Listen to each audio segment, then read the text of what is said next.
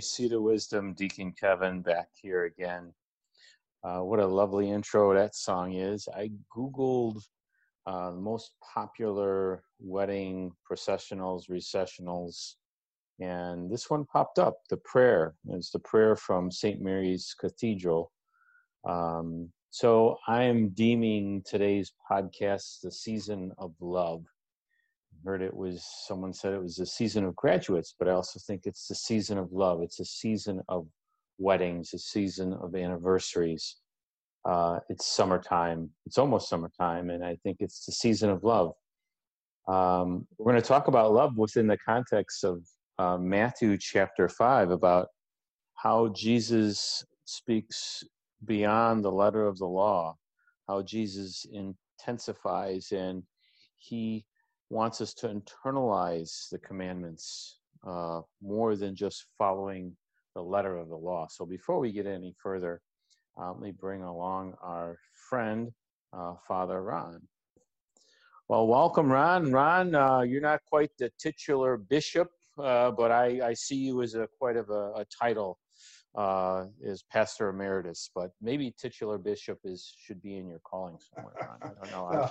I'll put in a good word for you. Vicar for senior priest. How about that one? You can put. Okay. So today we're going to talk. And Dean also. Oh, and Dean. Yes, and yeah, Dean. you can put all that in. I'll put all. You got a lot of letters behind you, in and front.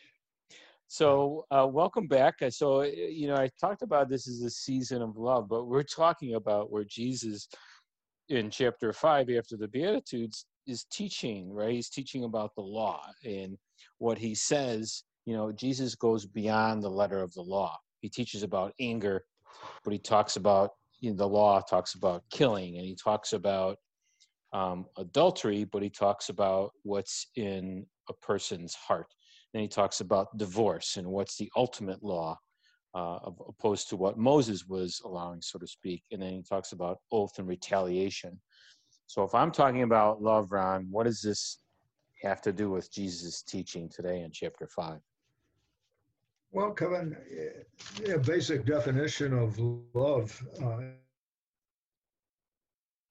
philosophically, and I think in Scripture too, is always to look out for the good of the other, which makes a lot of sense. And that fits into the commandment that you're to love the Lord your God with all your heart, soul, and mind, and love your neighbor as you love yourself. So that's kind of reaching out for that higher standard in terms of our relationship with others. So that's, Jesus is always opening us up to that. Sometimes we hear this phrase used in secular society, that a person's better angels have come to be a part of their life, which means that they open themselves. They open themselves to reach out to others, to move up to that higher standard.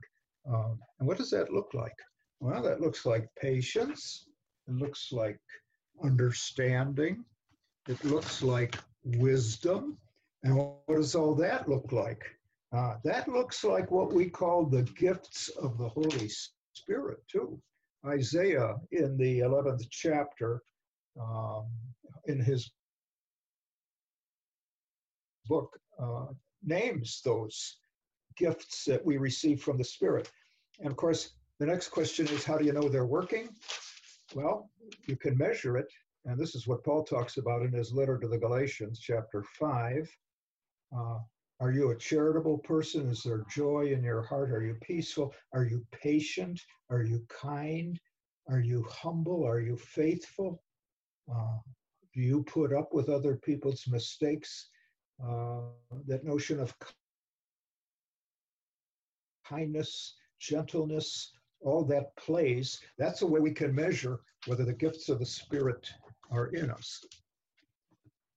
Yeah, you touched on a couple of things. I mentioned, Jesus at the beginning, it's somewhere in chapter 5, he calls for a higher standard, and a higher standard than that of the scribes and Pharisees. So it's not just simply following the letter of the law, right? It has to go beyond that.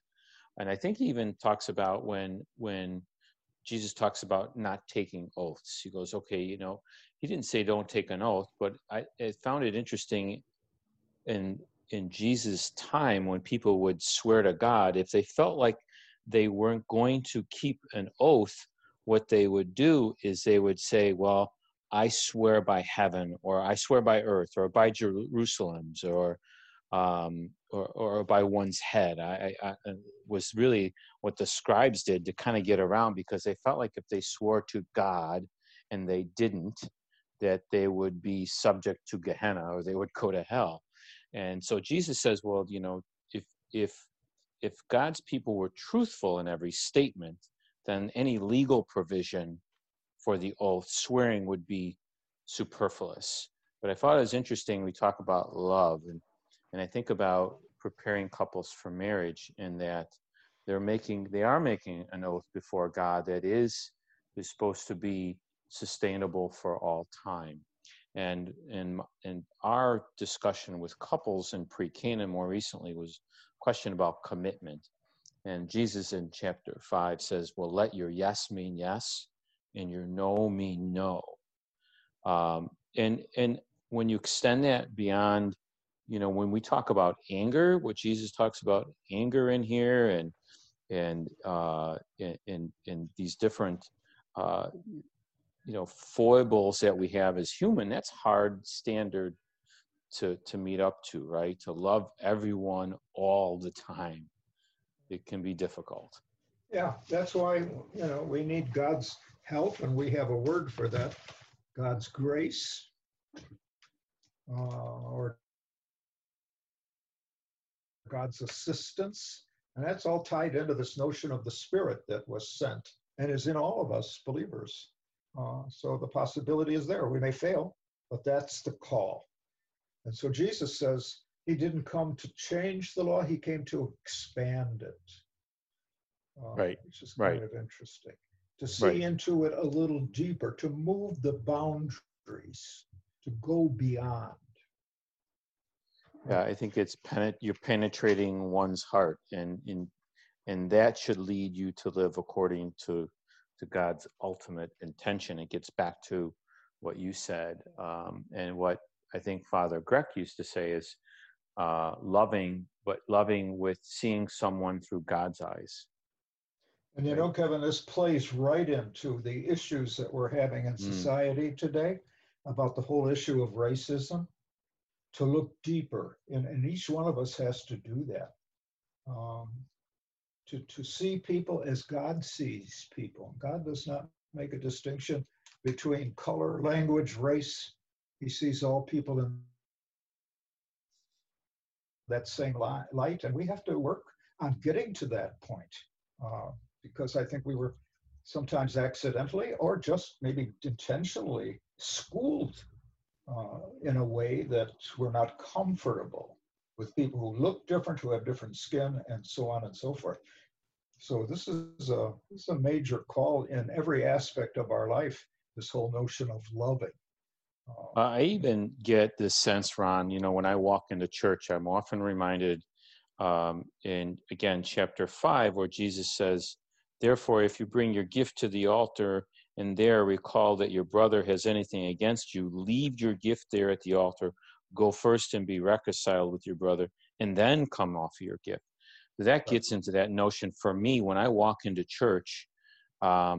If I haven't reconciled myself, and I haven't been to confession in a while, you know, boy, I feel pretty uncomfortable. So it's like, boy, I need to go and reconcile myself, not only with God, you know, in you, the priest, but I need to go and literally reconcile myself with my brother, my wife, my children, whoever I may have felt like I've done wrong.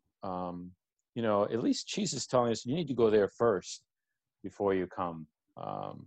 You know, it's not, I'm not getting into a chicken and an egg discussion, but the notion is I need to come with a contrite heart, and without going to those people that have harmed and wronged, and apologizing, you know, then it could be I am just conforming to the external law, right? If I just go to confession and not apologize to those people, then I'm not really, then I'm just people fulfilling. put in the windows at Mary's. Right. The people put in the windows at Mary Seat, Kevin, many of those quotes are there. Mm. So it's as though that all embraces you when you come in to the worship space. The messages are there. And I've seen people who are visitors spend some time walking around the church looking at that because there are very strong reminders Mm-hmm. about how one lives the great commandment, constant reminders of that. Right. Well, Ron, is Spirit of Love. Do you have a prayer for us? I'm going to play a song after your blessing and prayer for us today, Ron. Another factor here, Kevin, is we're celebrating the Feast of the Body and Blood of the Lord this Corpus weekend. Christi, right? Yes, and that's Jesus's way to be with us, in a way not to shock us or to cause any problem, but to come in a simple way under the form of bread and wine and be present to us with this great love of his and his teaching, so that in turn we may show it to others. So we pray, loving Father, the gift of the Eucharist blesses us with Jesus's presence, for which every human heart really longs. By partaking in the Eucharist, when we will be able to soon, let us become more perfectly that body of Christ as we relate to our God and to each other. And may God's blessing be upon us all today, the Father, the Son, and the Holy Spirit. Amen. Amen. Thank you, Ron. The song I'm playing is from actually Steve Winwood. It was released in 1980. It's called Bring Me a Higher Love. I think I was mentioning to you before when we were prepping for this that I always looked at it from a viewpoint of what do bring me, Kevin, a higher love. And now if I put it in the context of Jesus asking us that, you know, it puts a different take on my life of Jesus asking me to bring a higher love, just as he said to his apostles to be demanding more than the Pharisees and the scribes. So, Ron, thanks for joining me today. You're welcome, and thank you. All right, take care.